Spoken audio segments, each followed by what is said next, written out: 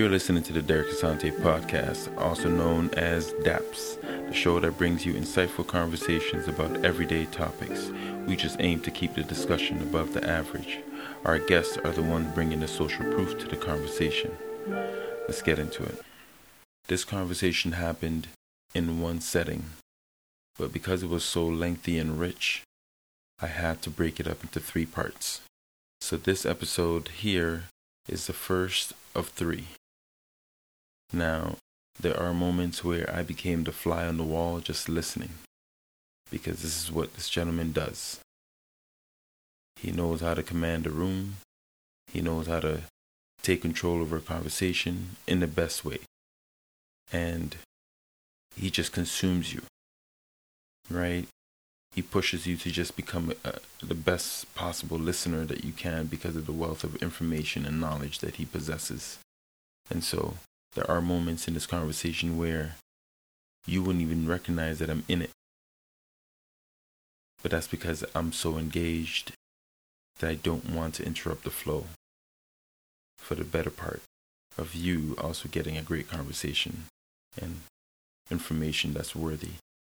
So, without further ado, I hope you enjoy it, and don't forget to subscribe. I'm your host, Derek Asante, and today's a special one for me personally.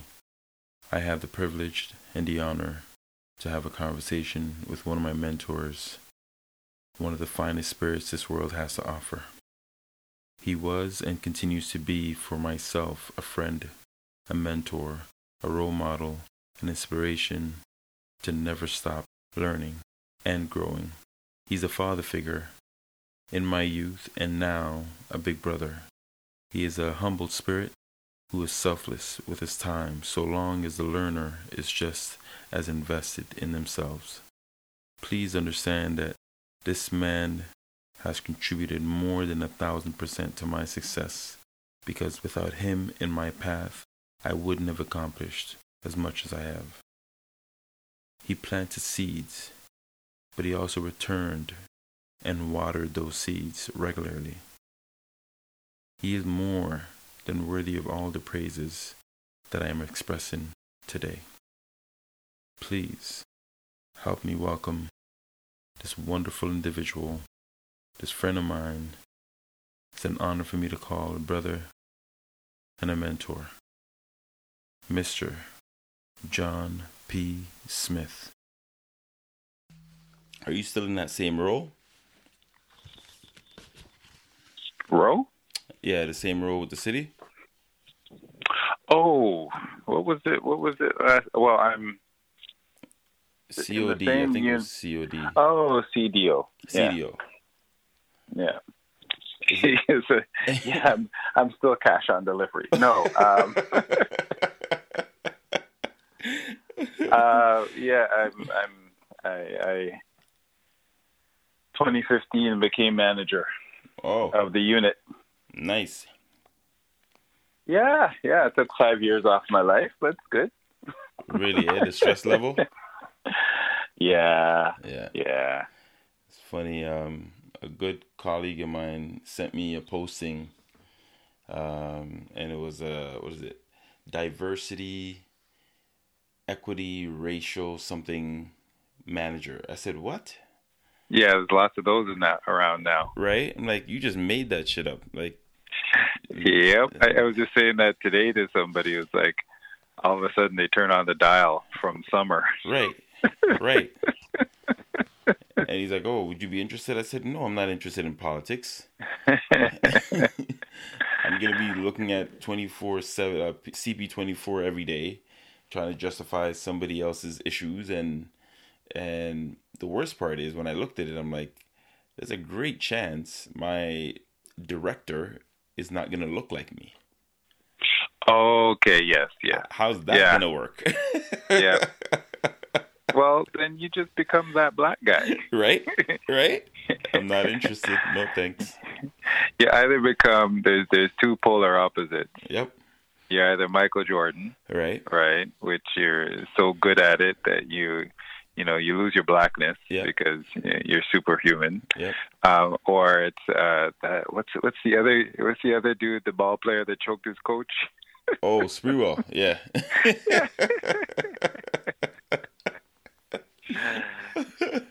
Two polar opposites. Yeah. Yeah.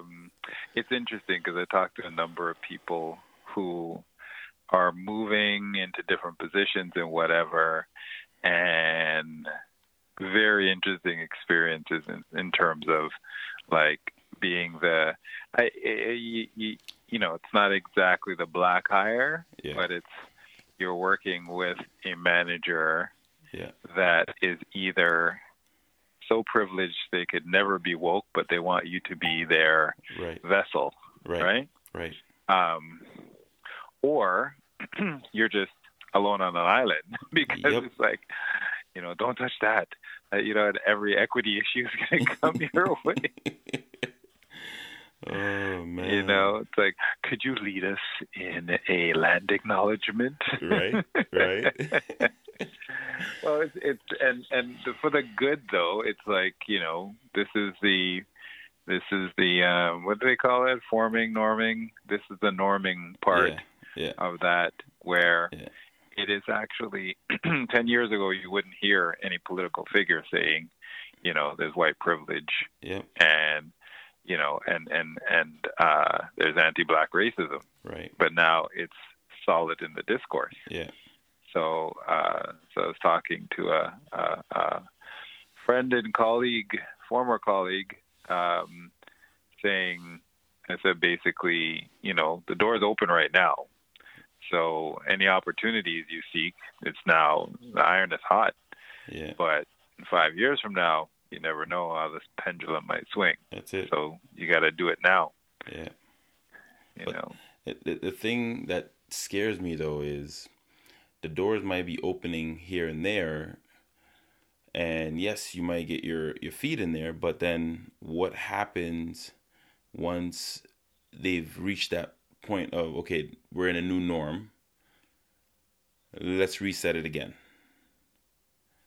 So I look at it this way, and it kind of goes to my approach to any position. Mm-hmm. All right, and it's like every position is a perch. You have the choice of making it a perch or a nest. Most people are looking for nests. That's right. You can't nest in a corporation, right? Because you don't own it, right? Or even in any type of corporate structure, institution, private business, whatever. It's an entity unto itself.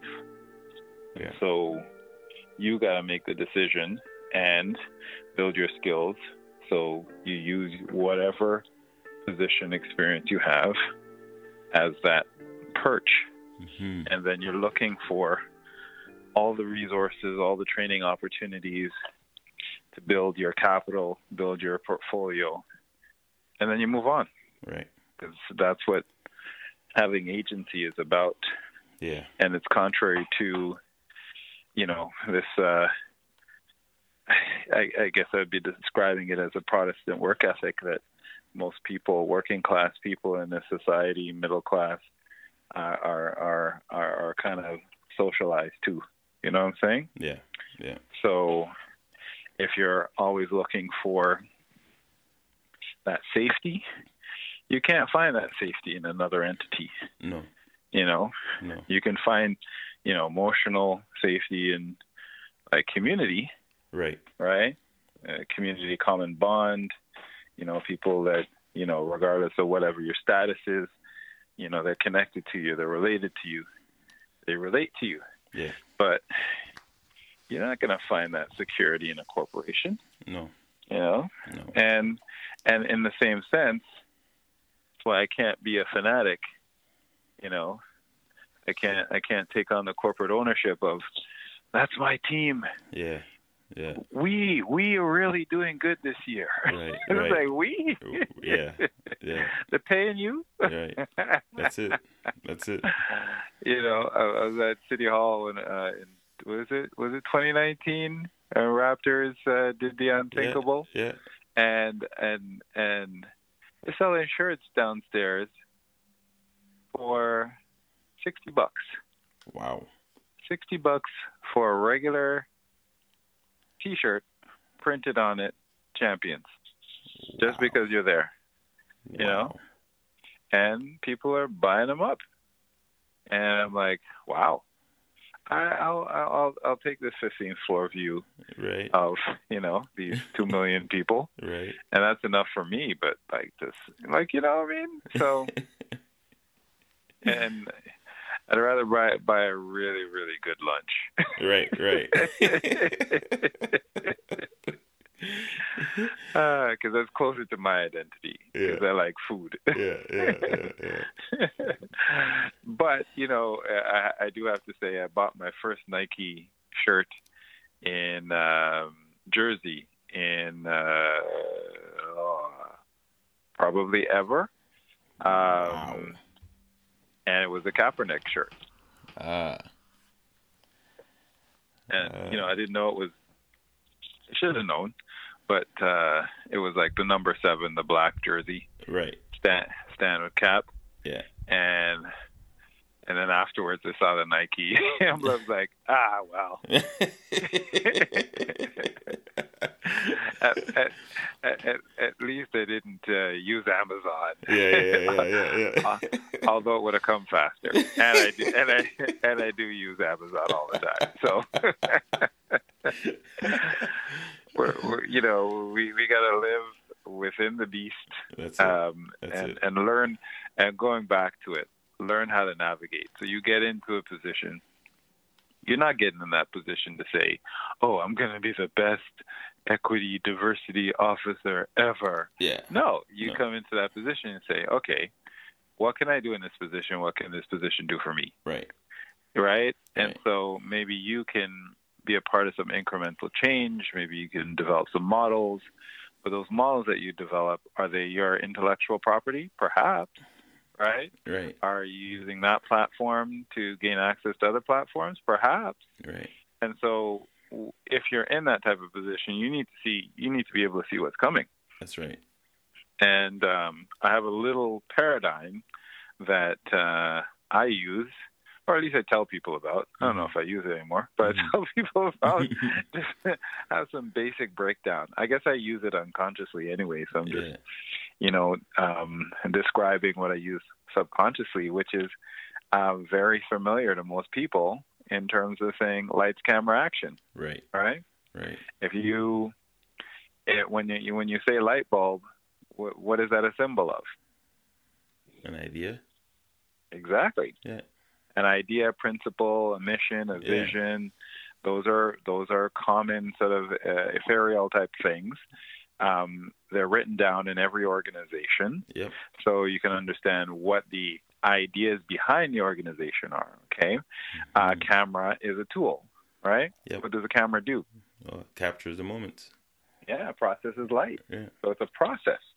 So then you have processes. So whether it's a strategy, whether it's a policy, whether it's a set of actions, well, that's a strategy. Whether it's a program,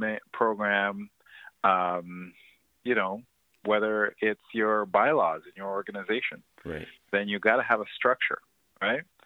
And in society, you have ideas, then you have structures, and then you have actions, right? Or outcomes. Yeah. And those outcomes, people usually just focus on the outcome. They don't really spend a lot of time. And if you want to say there's such thing as higher education, then higher education is supposed to teach you about structures and analyzing structures, ideas, and analyzing those ideas. And if you understand that, then you can look at any organization and say, okay, what are the founding principles of this organization, right? How is that embodied in the structure of the organization and the policies and all that stuff? And then their output in terms of, whether it's their actions, their, investments, how they do things, right? And if you want to look, all that together to me is like the culture of the organization. Yeah. And many people walk into organizations with toxic culture because whether it's a city division, whether it's, whether it's a private sector organization, because you haven't done your research. Yeah. You go into that, space, you might be getting your 80 or your 120 or your 180, and you turn around and it's like, oh, everybody who works here is an asshole. Mm-hmm. Yeah. Or there's one asshole that runs this whole thing. Yeah. And you should be able to get a sense of that before you take that step, because you're signing a contract to put your labor first, exchange your labor for compensation. Right. Whether it's mental, and hopefully, the other thing I see is, the more status a position is, not entertainment, but the more status a position in society, the more it's based on, your mental faculties, how you write, put ideas together, analyze things. The ones that are, I guess, less profile, even though you may make the same money, are the ones where, you're skilled in a specific type of labor. Right. And like I said, even though you may be making be able to make the same type of money, because in order for you to do that effectively, you need a sense of analysis, but it's just different. You know what I'm saying? Yeah. So the more lights, camera, action. I like that. Right? I like that. Yeah, it's coming in my book, 2026 now. 2026. But why don't you have a book out though? That should be like one thing I think you should definitely consider. Yeah, I should. I'm a hella procrastinator, and and I also it's funny. I started working on how you make your notes for a book and structure. Yeah. And I'm at the time I'm on the subway going downtown. This must have been like 2016 or something like that. Mm-hmm. And with my Samsung Note. Yeah, I'm talking to you from an iPhone, so you know what happened there. Damn phone started blowing up. And that phone didn't blow up, but I got a new phone, and when I went a new phone, I lost all my notes. I didn't even think about it. Lost all my notes. And they're all in the head. Yeah. But you got to have, and I guess, and name my own, and I own my own challenges, which is, if you're in a position where you're juggling, and then your life is moving and you have priorities in your life, you got to carve out spaces for your, mental health and well-being. Yeah. And so I carve out spaces mostly physically because I can do them, right? But the physical and the mental together, in terms of writing, is something that I'm still struggling to carve out that space for, because I put my I'm teaching a class at a post-secondary institution, and no plugs, but I'm but which is something I do because I love doing it, right? And I got the opportunity to do it, and it's great. But I stopped doing that in 2015 when I became the manager because of the workload of the manager, right? And I had to be able to, take on that role. And then I went back to, it was also, with that institution that I worked with, that was across town as well. That was another thing. Didn't like Thursday nights driving across town. But I loved the environment, and I always loved teaching environments. I can sit down and listen to like a 3-hour lecture, and it's like nothing. It's like great, as long as I got the ideas flowing. It's awesome. But the other part about it was, got to balance off, and I knew a lot of this was going to be weighted on the position. I didn't want to stretch myself physically either. And so last year, 2020 winter, got into another opportunity, which was even better. Oh, nice. And that was just teaching again, a part-time evening course for like a term. Okay. And got on the list, got my foot through the door. and it was a good experience. But I'm doing it this winter. Okay. And I'm gonna continue to do it because it puts me mentally somewhere else. Right. Right. And I do like putting the class together and taking ownership over the class. Mm-hmm. Everything's online now, which is a different thing. Yeah. You know, everything's through Blackboard, Yeah. which is a different, you know. Yeah. Just like work now, everything is through WebEx or Zoom. Right. Right. So it challenges you to like just, you know, flex in terms of a new mode. Right. And as well learn. Like teaching for the teacher is learning, right? I don't know if too many teachers admit that. They should more. Yeah, they should. You know, you teach as you're teaching. Your teaching is a learning process for you, and the students will teach you. Right? Just like as in parenting. Yeah. If you think parenting is about you teaching your child, then you're going to have a hard time. Yeah, you got it backwards. I mean, it's a two-way street, right? And exactly. All learning is reciprocal. Yeah. Right? Yeah. It's like, because it's a natural process, you know. And so, you know, I started doing Tai Chi again. Okay. Because I had learned like a 108 form from... give them a plug. I think it's a Toronto Taoist Tai Chi Society of Toronto, but they have chapters across the world. And I learned like, I don't know, must have been 10 years ago.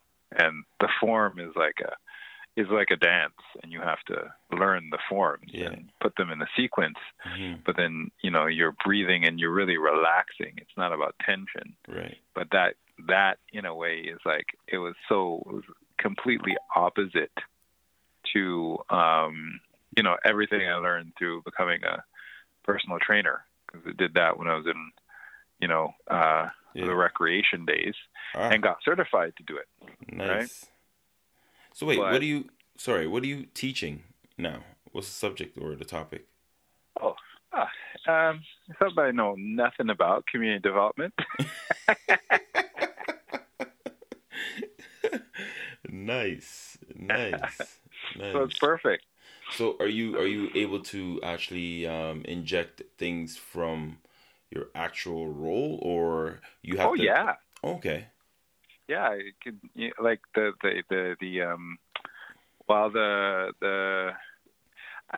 you know, there's a course text, and there are readings that you inherit, which is good. You know, there's a transfer of like presentations, but every instructor kind of, you know, updates their own style, mm-hmm. right? And there are assignments, and so I just updated the assignments, okay, to be more of a reflection of, as I said to the students, right. The work experiences and what I'm thinking is necessary for them, would give them an advantage in actually understanding what's happening in the sector. Mm-hmm. Most people, like most people are looking at getting a job. Yeah. Right. Yeah. And I think that the education experience has to be not about just getting your diploma and then getting a job. It's got to be obviously about investigation, but not just your. So much is happening in Toronto. Toronto is an amazing place to, like, you know, focus on some specific areas, mm-hmm. communities. Like revitalization is something that's studied internationally. Yeah. Like Lawrence Heights Regent Park is studied, Alex Park is studied internationally. Mm-hmm. Jane Finch is studied internationally. Parkdale is studied internationally. Yeah. So, like, that's a heck of a lot of, like, source, you know, mm-hmm. data, you know, qualitative, quantitative data, community leaders, organizations, networks, all that type of stuff. Mm-hmm. That's a whole degree right there. Yeah. So I think that like I found it really, actually there was stuff already in there about my work in Strong Neighborhoods. Oh, nice. And so it was easy to just, you know, what is it? What's the 2020 term? Pivot. Everyone's pivoting right now. So it was, you know, just modify stuff a little bit. Yeah. And have it more focused on the body of work that's there. Is huge. Like I get calls all the time in my regular day job, right. by you know, people doing university studies, mm-hmm. Other municipalities, and I'm always happy to share, Nice. because you know, knowledge obviously is something that, you know, you're to a large degree, you're gonna pay for. Mm-hmm. But if I'm in a role to do anything, my role is to like, and I use, my favorite word is interlocutor, right? Mm-hmm. So my favorite word for being a community development officer, because you are in the middle and translating information from the state to the public, right. back to the state. Yeah. And I think that, you know, it's a privileged role to be in. Yeah. It's an awesome role and responsibility to have. And so you can do that in so many other ways as well, right? Mm-hmm. I mean, and we should be doing that in terms of, you know, whether you're you own a coffee shop, or right. or whether you have a consultant business or whatever. Mm-hmm. It's like, why hide information, right? Right. And you know, in Lawrence Heights, when somebody would come up to me and say, you know, I see you here working, I want to do your job. It's like, come and get it. Yeah. It's like, you know, it's right here. Yeah. I'll even show you how. Yeah. You know, if you're interested, if you got the patience, you know, and you know, of course, 95% like, don't want the job. Yeah. They can't do the job. Yeah, they just or they're not interested in actually paying attention to growth, right? Yeah. Because growth is supposed to be painful, right? And challenging and rewarding at the same time. Yeah. And it's hard for, you know, you have unfortunately, is so much in society that links acquisition of capital and material resources to pleasure. Yeah. When that's not what it's about. You know, you're not getting, like, if you're growing and learning, then you're in a state of constant evolution, right? Mm-hmm. And that means it can be challenging. Yeah. But you have to be growing and developing all your way through life, or else you're going to find that focusing in on just material alone is not going to be satisfying, right? Yeah. It's not going to satisfy you. It's an opiate, right? So, you know, it's there's a lot of there's always opportunities. Yeah. And when I say growth, it's like, I was listening to your last interview, and I'm like, oh, that's really cool what that person does, but I don't really assign my identity to any one thing. Right. You know what I'm saying? Yeah. Because all of our identities are well beyond what we just do. Right. You know? Right. Especially in type of consumerist environment that, you know, it's all about, you know, what are you eating right now? Right. What are you wearing? Right. What are you driving? And what do you do? You know, it's just like, and that's tough. It is. So, you know, I've been virtually unbranded for so many years. I was like, my Jaden, my son, like I think it was like 2 years ago. He's like, Dad, what are those? You know, and then we had to have a talk.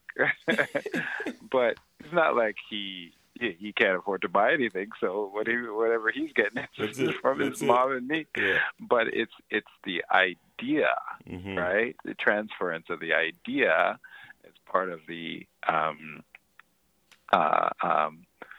cultural competition that happens in all spaces. And it's a competition of ideas first, and then it goes down to, okay, you know, whether it's, you know, youth culture or whatever, it's about how consumerism gets seeped into there to get latched onto identity. Yeah. And then it's all about what you look like, what you wear, not what you think. Because nobody's walking around saying, "Yo, Frantz Fanon." Yeah. You know? Yeah. Like, no, I'm mad. No, not Fanon. Get me some W.E. Du Bois. Right, you know? Right. No. So you guys are both wrong. It's all about bell hooks. You know, like, you're not going to hear that any corner. No. It's crazy because people don't even know who they are. That's right. They don't That's have a right. clue. But you know what? I was talking to someone we both know for a long time, and I was and we were just catching up and talking about connections, and I'm like, you know, it's not that people don't understand the link between the person and the idea, right? Right.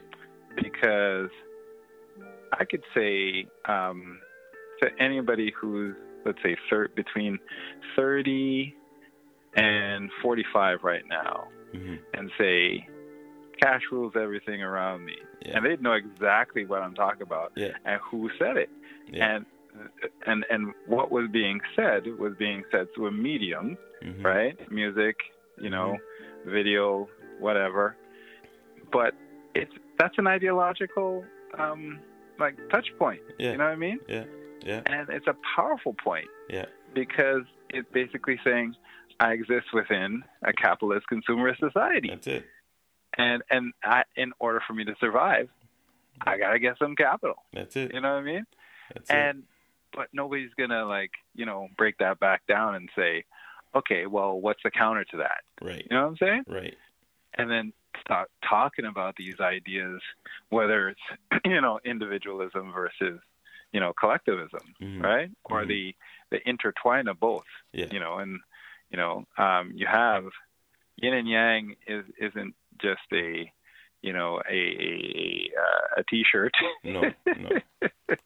But we have the existence of polar opposites in this constant, whether you call it dialectic, you know, and you know, Marx took it from, you know, other societies that existed way earlier, you know, because we all have the same brain, and we're all seeing it, but just calling it different things.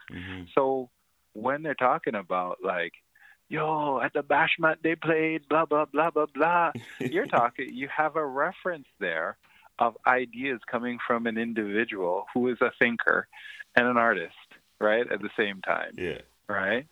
I actually, you know, the question mark, are all thinkers artists, or are all artists thinkers? But anyway, you know, you have that reference. It's just that you're concentrated on that world. Wow. And limited to only concentrate on that world. Yeah. When you start expanding that perspective in terms of saying, okay, here's a number of ideas from social political theorists. So now I'm talking about Cornel West and Arundhati Roy, you know, and a bunch of other people, right? Yep. And it's the same thing, because they are known for their approaches, which all have nuances. And that's how you read philosophy. That's right. Versus how you read, like, whatever genre of art, music, whatever. It's the same way. It's this, we get, if you're limiting yourself because of whatever, you know, and it could be a lot of socialization to stay in your fishbowl, right? Because None of your friends are outside your fishbowl. Right. And when you were 12 and 13, you got admonished. So you decided, I want to be with the group. And you stayed in, and you didn't have any connection, social, emotional, peer connections to things and experiences that brought you outside of that fishbowl. So it's harder now at 27, right? 47, right? Right. But the whole idea of growth is you need to grow beyond, our growth is limitless, right? Yeah. And so if you can, and then the whole idea of parenting is to create a platform for those experiences for your child. Right. So they're not only, seeing, touching, smelling, learning, understanding the complexity of the world. They can actually feel comfort in exploring instead of looking for that nest. Right. Right. Bringing it all back. Yeah. I want that job. It pays $22 an hour. And 25 years later, the what is it? The cost of living goes up 1 point whatever percent, and you're getting $28 an hour, and you're struggling. Yep. But when it was 22 and it was you alone, it's like you leased that Veeks, yep. And you went on those trips. could buy the clothes, everything, as soon as you moved out of your house. Oh my gosh. So like I said, if you're looking for that nest, that it's an artificial nest. All of it's artificial, right? So why do that? And I'm literally looking outside my window, and the snow's coming down, and I'm looking across the street at the tree, big tree with all of these branches, and birds nest, but they leave. Right. Because they know how to fly, right? Yeah. People want to nest and then just bury them. There's less nesting in a tree. It's like you're nesting in the ground. Yeah.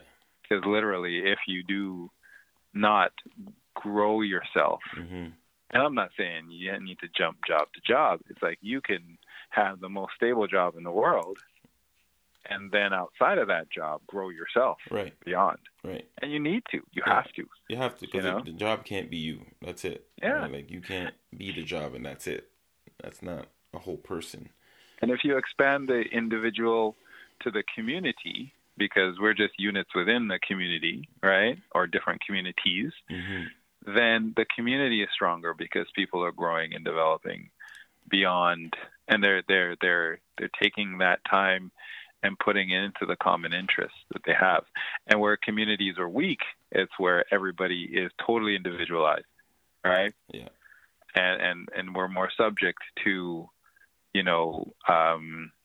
further marginalization because of our own adoption of only one side of that pendulum, which is I'm going to get mine. That's it. Right? So, I want to interrupt for a second. I want to bring us back, because I know you're going to keep going if I don't interrupt you. So, you know how I flow. I want to go. Oh, yeah. You had questions. Yes, I got questions.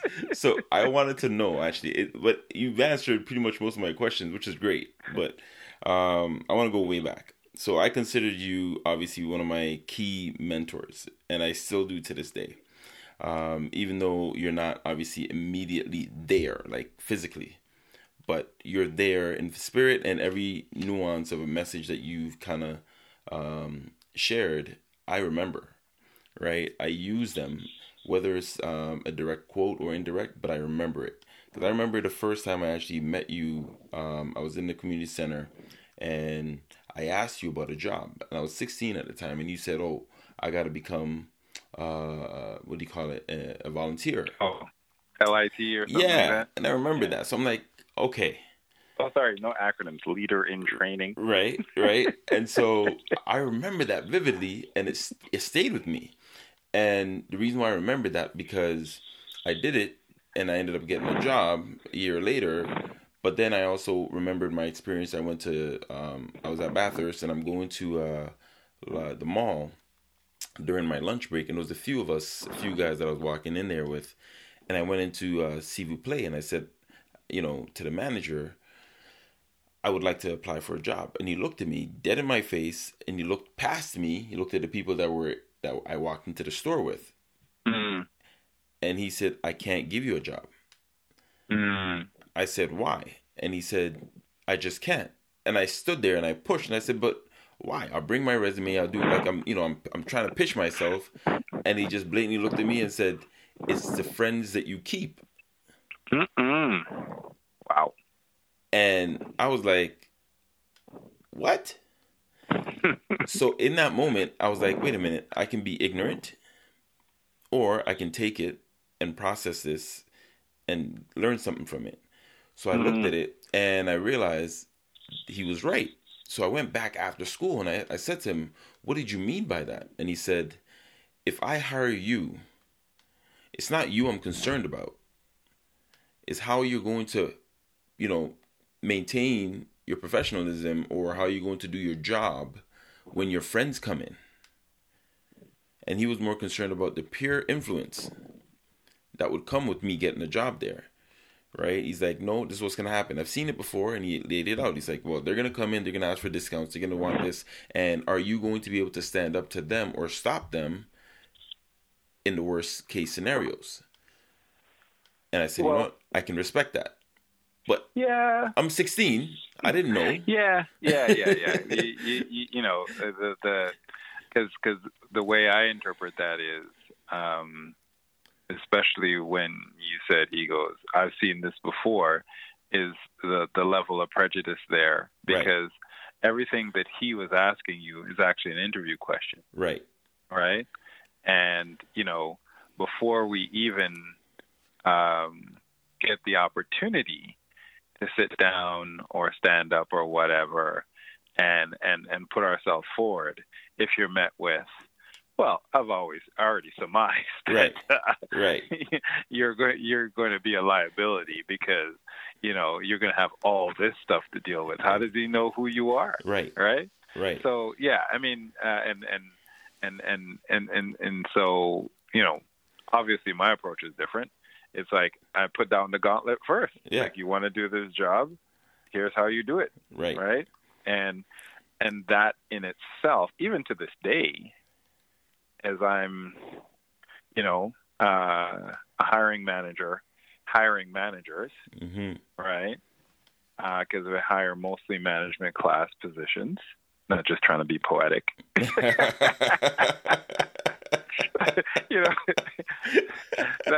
That would be a sweet interview. It's like every answer would be, well, I think, and then I act, and my actions reflect my thought. It's like, what the fuck? Who is this guy? Quick, get him on for another interview. Yeah. Let's put him on our radio show. So the new H-Rap Brown. But anyway, no, I mean, I shouldn't steal the name from history. That guy had some sense. But like, the way I look at it is, the implicit bias is the perfect term for all of this stuff. Yeah. And even though I go into shops like that, I'd rather buy local in any day. But then you also have to look at now more. We have more of an understanding, and more people have more of an understanding of not only buying local, but buying local from businesses that are supportive, outside of them getting capital, right?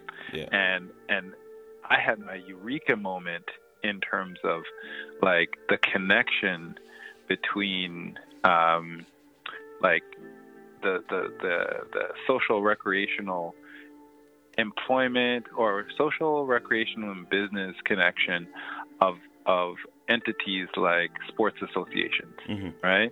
Because in one community I saw the baseball league or the baseball association was that vehicle.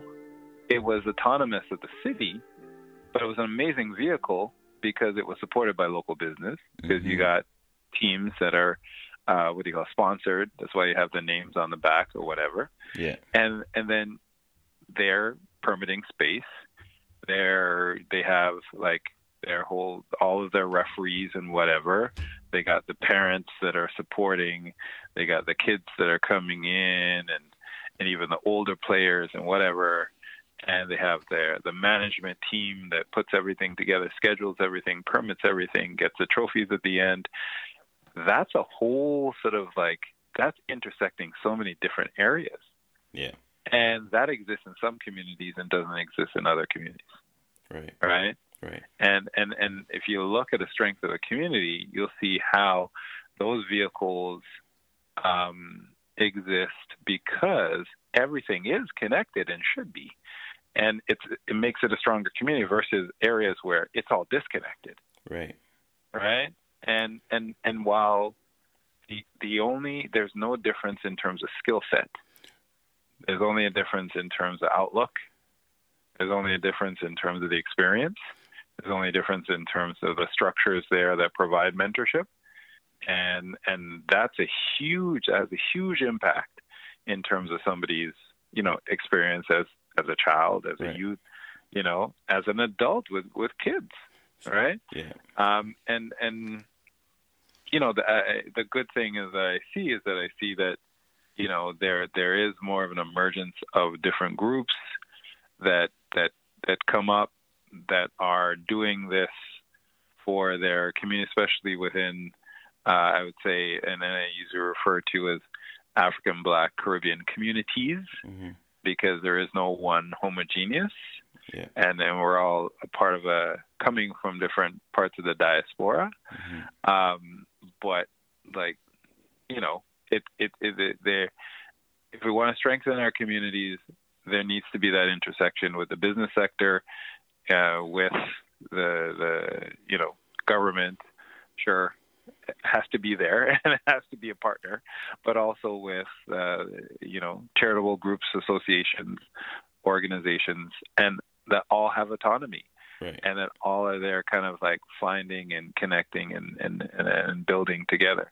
So, that seeing that and knowing that is really helps in terms of the pathway. But, going back to your experience, it's like, yeah, I'm sure there was a lot of 16-year-olds that walked into that yeah shop. Yeah. But and the other thing is, like, you're a private business owner. Like, he was being nice to you. He was. He didn't have to even talk to me. Yeah, because the first thing could have been, nope, sorry. Yep. I got enough. Right, and I processed all that, right? But what I took from it was that I need to look at my circle as well. Because it wasn't as though we were a group that was, doing the best of things, making the best choices. We were rambunctious and making a lot of noise and disrupting spaces that we entered. That's just otherwise known as youth. Right. So I understood that. But then I look at the experience I had with you, and I was like, wait a minute, this works. Yeah. Right? Because I had a choice. I could either do what you asked me to do, which is volunteer and put in the work to earn it, or be like, nah, I need to get paid now and not bother like many people did. Right? Well, what's interesting is that's exactly the opportunity I had. Like, so what was an anomaly in my opportunity in getting into recreation was the coordinator of the rec center in proximity to my high school went to my high school and said to the coaches, I'm looking specifically for a young Black male with leadership abilities. And that was in 87. Wow. And then, like, I still look back, and I know this person to this day. They've gone on to do a lot of, great things. They're out in the community sector. Mm-hmm. Still, they've left the city, but they're out in the community sector. Mm-hmm. And it's like, for them to do that back then, like that to me was like, wow. Yeah. Because, and then I got to the center, you know, at Amesbury, and I said, and I knew half the people in the room. It wasn't a community center; it was more like a clubhouse at that time. Yeah. And I knew half the people in the room, and she says to me, "Well, you know, half the people here. You want to volunteer? Or you want to work?" And the rest is history. Because you know, it's like, no, you can pay me. Yeah. And you know, and it was like, back then I knew nothing of the Lawrence Heights and the Driftwoods and the Falstaffs and 5-day, 7-day a week programs. This was like 2 days of, you know, drop in a week, but it began to change my outlook, because I wasn't at home watching TV. Right. And then I started to get involved in all of these opportunities because they just, like, you know, jumped into it, and like I said, the rest is history. But it is about, like, you know, being able to, I guess, in a sense, just make a decision. Yeah. Right. And as long as you're making decisions, you're going to be moving somewhere. Right. Right. It's the fear of actually making that decision and asking that question that limits us. Yeah. Always limits us, because, you know, without ever stating it, like, things are tough all over, and there always will be. There will always be a competition. But going back to it as a manager, hiring manager for staff, and continually I've never had a full team, and I never will have a full team. Everybody's permanent, full-time, whatever. Right. Things will always be in flux. In the 5 years of being a manager in this role, never. Actually, I look back into recreation. We never had, you know, one staff team. It always shifted, right? Yeah. But these are full-time, permanent positions that are at management level and are sought after, right? You get, like, I don't know, 400 or so, 300 to 400 applications each time. Even a temporary position goes out. Wow. So, but I know that my expectation I put up front, because I think the position, first of all, is a privilege, because you're supporting and connecting with so many different groups that are looking for support, but you're facilitating so many relationships. So you're in a position of privilege because you have a lot of power embedded in it. And as I got into a management position, that's the first thing I said. It's like, you know, actually two things. One, this is a corporate officer position, and nobody likes to hear that. Yeah. They don't like corporate, they don't like officer. You know, because you know, what is it? Boogie Down Productions, officer, overseer. You know, but and you know, it's corporate because the institution is a corporation. I work for the City of Toronto, it's a corporation. You should know that up front, because you have to act on behalf of the corporation. And if you can't balance your personal and community and institutional priorities, if you can't balance them and see how they intersect and how some things just need to be left out of other realms, then you shouldn't apply. Right. And then after that, it's a skill set. So I try to put as much of that stuff up front, because, you know, that isn't made apparent to people. And you know, the open secret is, you know, all nonprofits are corporations. If you have a nonprofit status, you're a corporation. Well, that's, you know, it's funny you say that. A lot of people don't realize that, even those who create them. I know. They think they function differently. I mean, there's slight nuances that's different, but it's the same thing. Yeah, the only difference is, like, you know, if it's government oriented, your stakeholders are the public. Right. If it's private oriented, your stakeholders are the investors. Yeah. If it's nonprofit oriented, your stakeholders are a combination of your board. Yep. And the community, Yep. But you still are answering to a board, yep. And your board is legally obligated to have at least one board meeting, general meeting every 2 years or whatever that's in there, and you have a bylaw, and you have to go by the bylaw, and you have and there's a whole structure there. I was having this discussion with a colleague from that was asking me my advice about integrating some community boards of different community organizations, and I said, well, and having more equity, diversity in those boards, and I was saying to them, well, we should look at this integration more like we look at, again, your community social recreational organization. You can either get connected as a participant, or you can come in, become a player, an official, or an administrator. But there's different levels of connectivity, and the larger piece is that activity is because it's social recreational. It's an activity that people volunteer to do because they want to do it, right? Yeah. They can get paid for it, but they also volunteer because it fits into their cultural identity, community identity, whatever. Yeah. And then the person says, well, that's all well and good, but those aren't democratic organizations. I go, neither are corporations, right. Neither are nonprofits.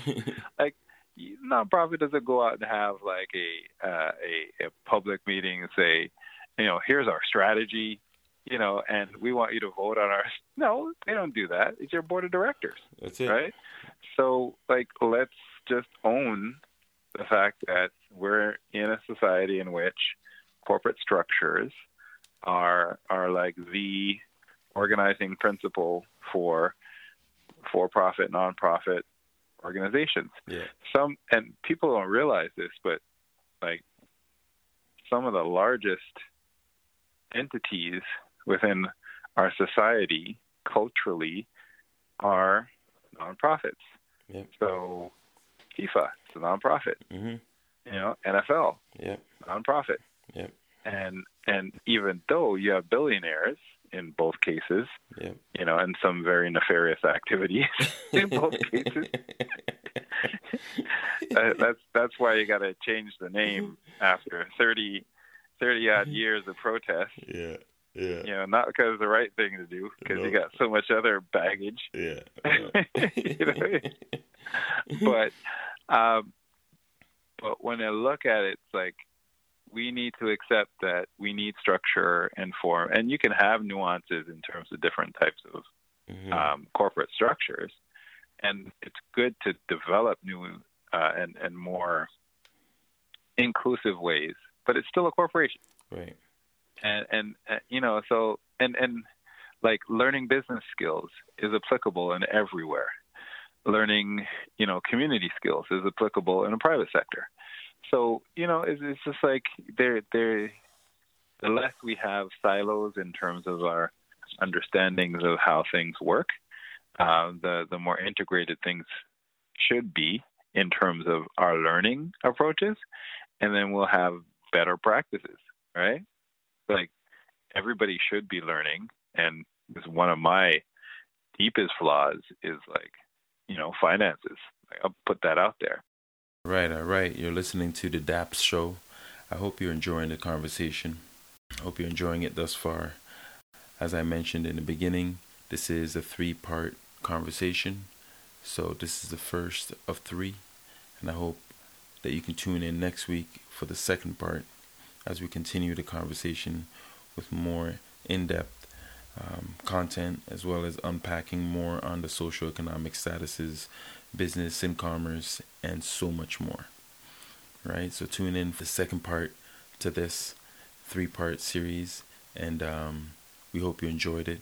Don't forget to check us out on Podbean, subscribe, comment, I know some of the other platforms does not allow you to comment, but Podbean allows you to comment and share your thoughts, share your views, and get in touch with us on a conversation over there. You can also get in touch with me on Instagram, and definitely share some of your experiences with any of the episodes that you've heard so far, even in this one here. And let me know what it is that you're looking forward to in the next episode. And, hopefully when we drop the clips, you'll get a sense of where we're heading and so forth. Do follow me on Instagram. That's Derek Asante _ You get me on Instagram. And until next time, love, peace, and happiness.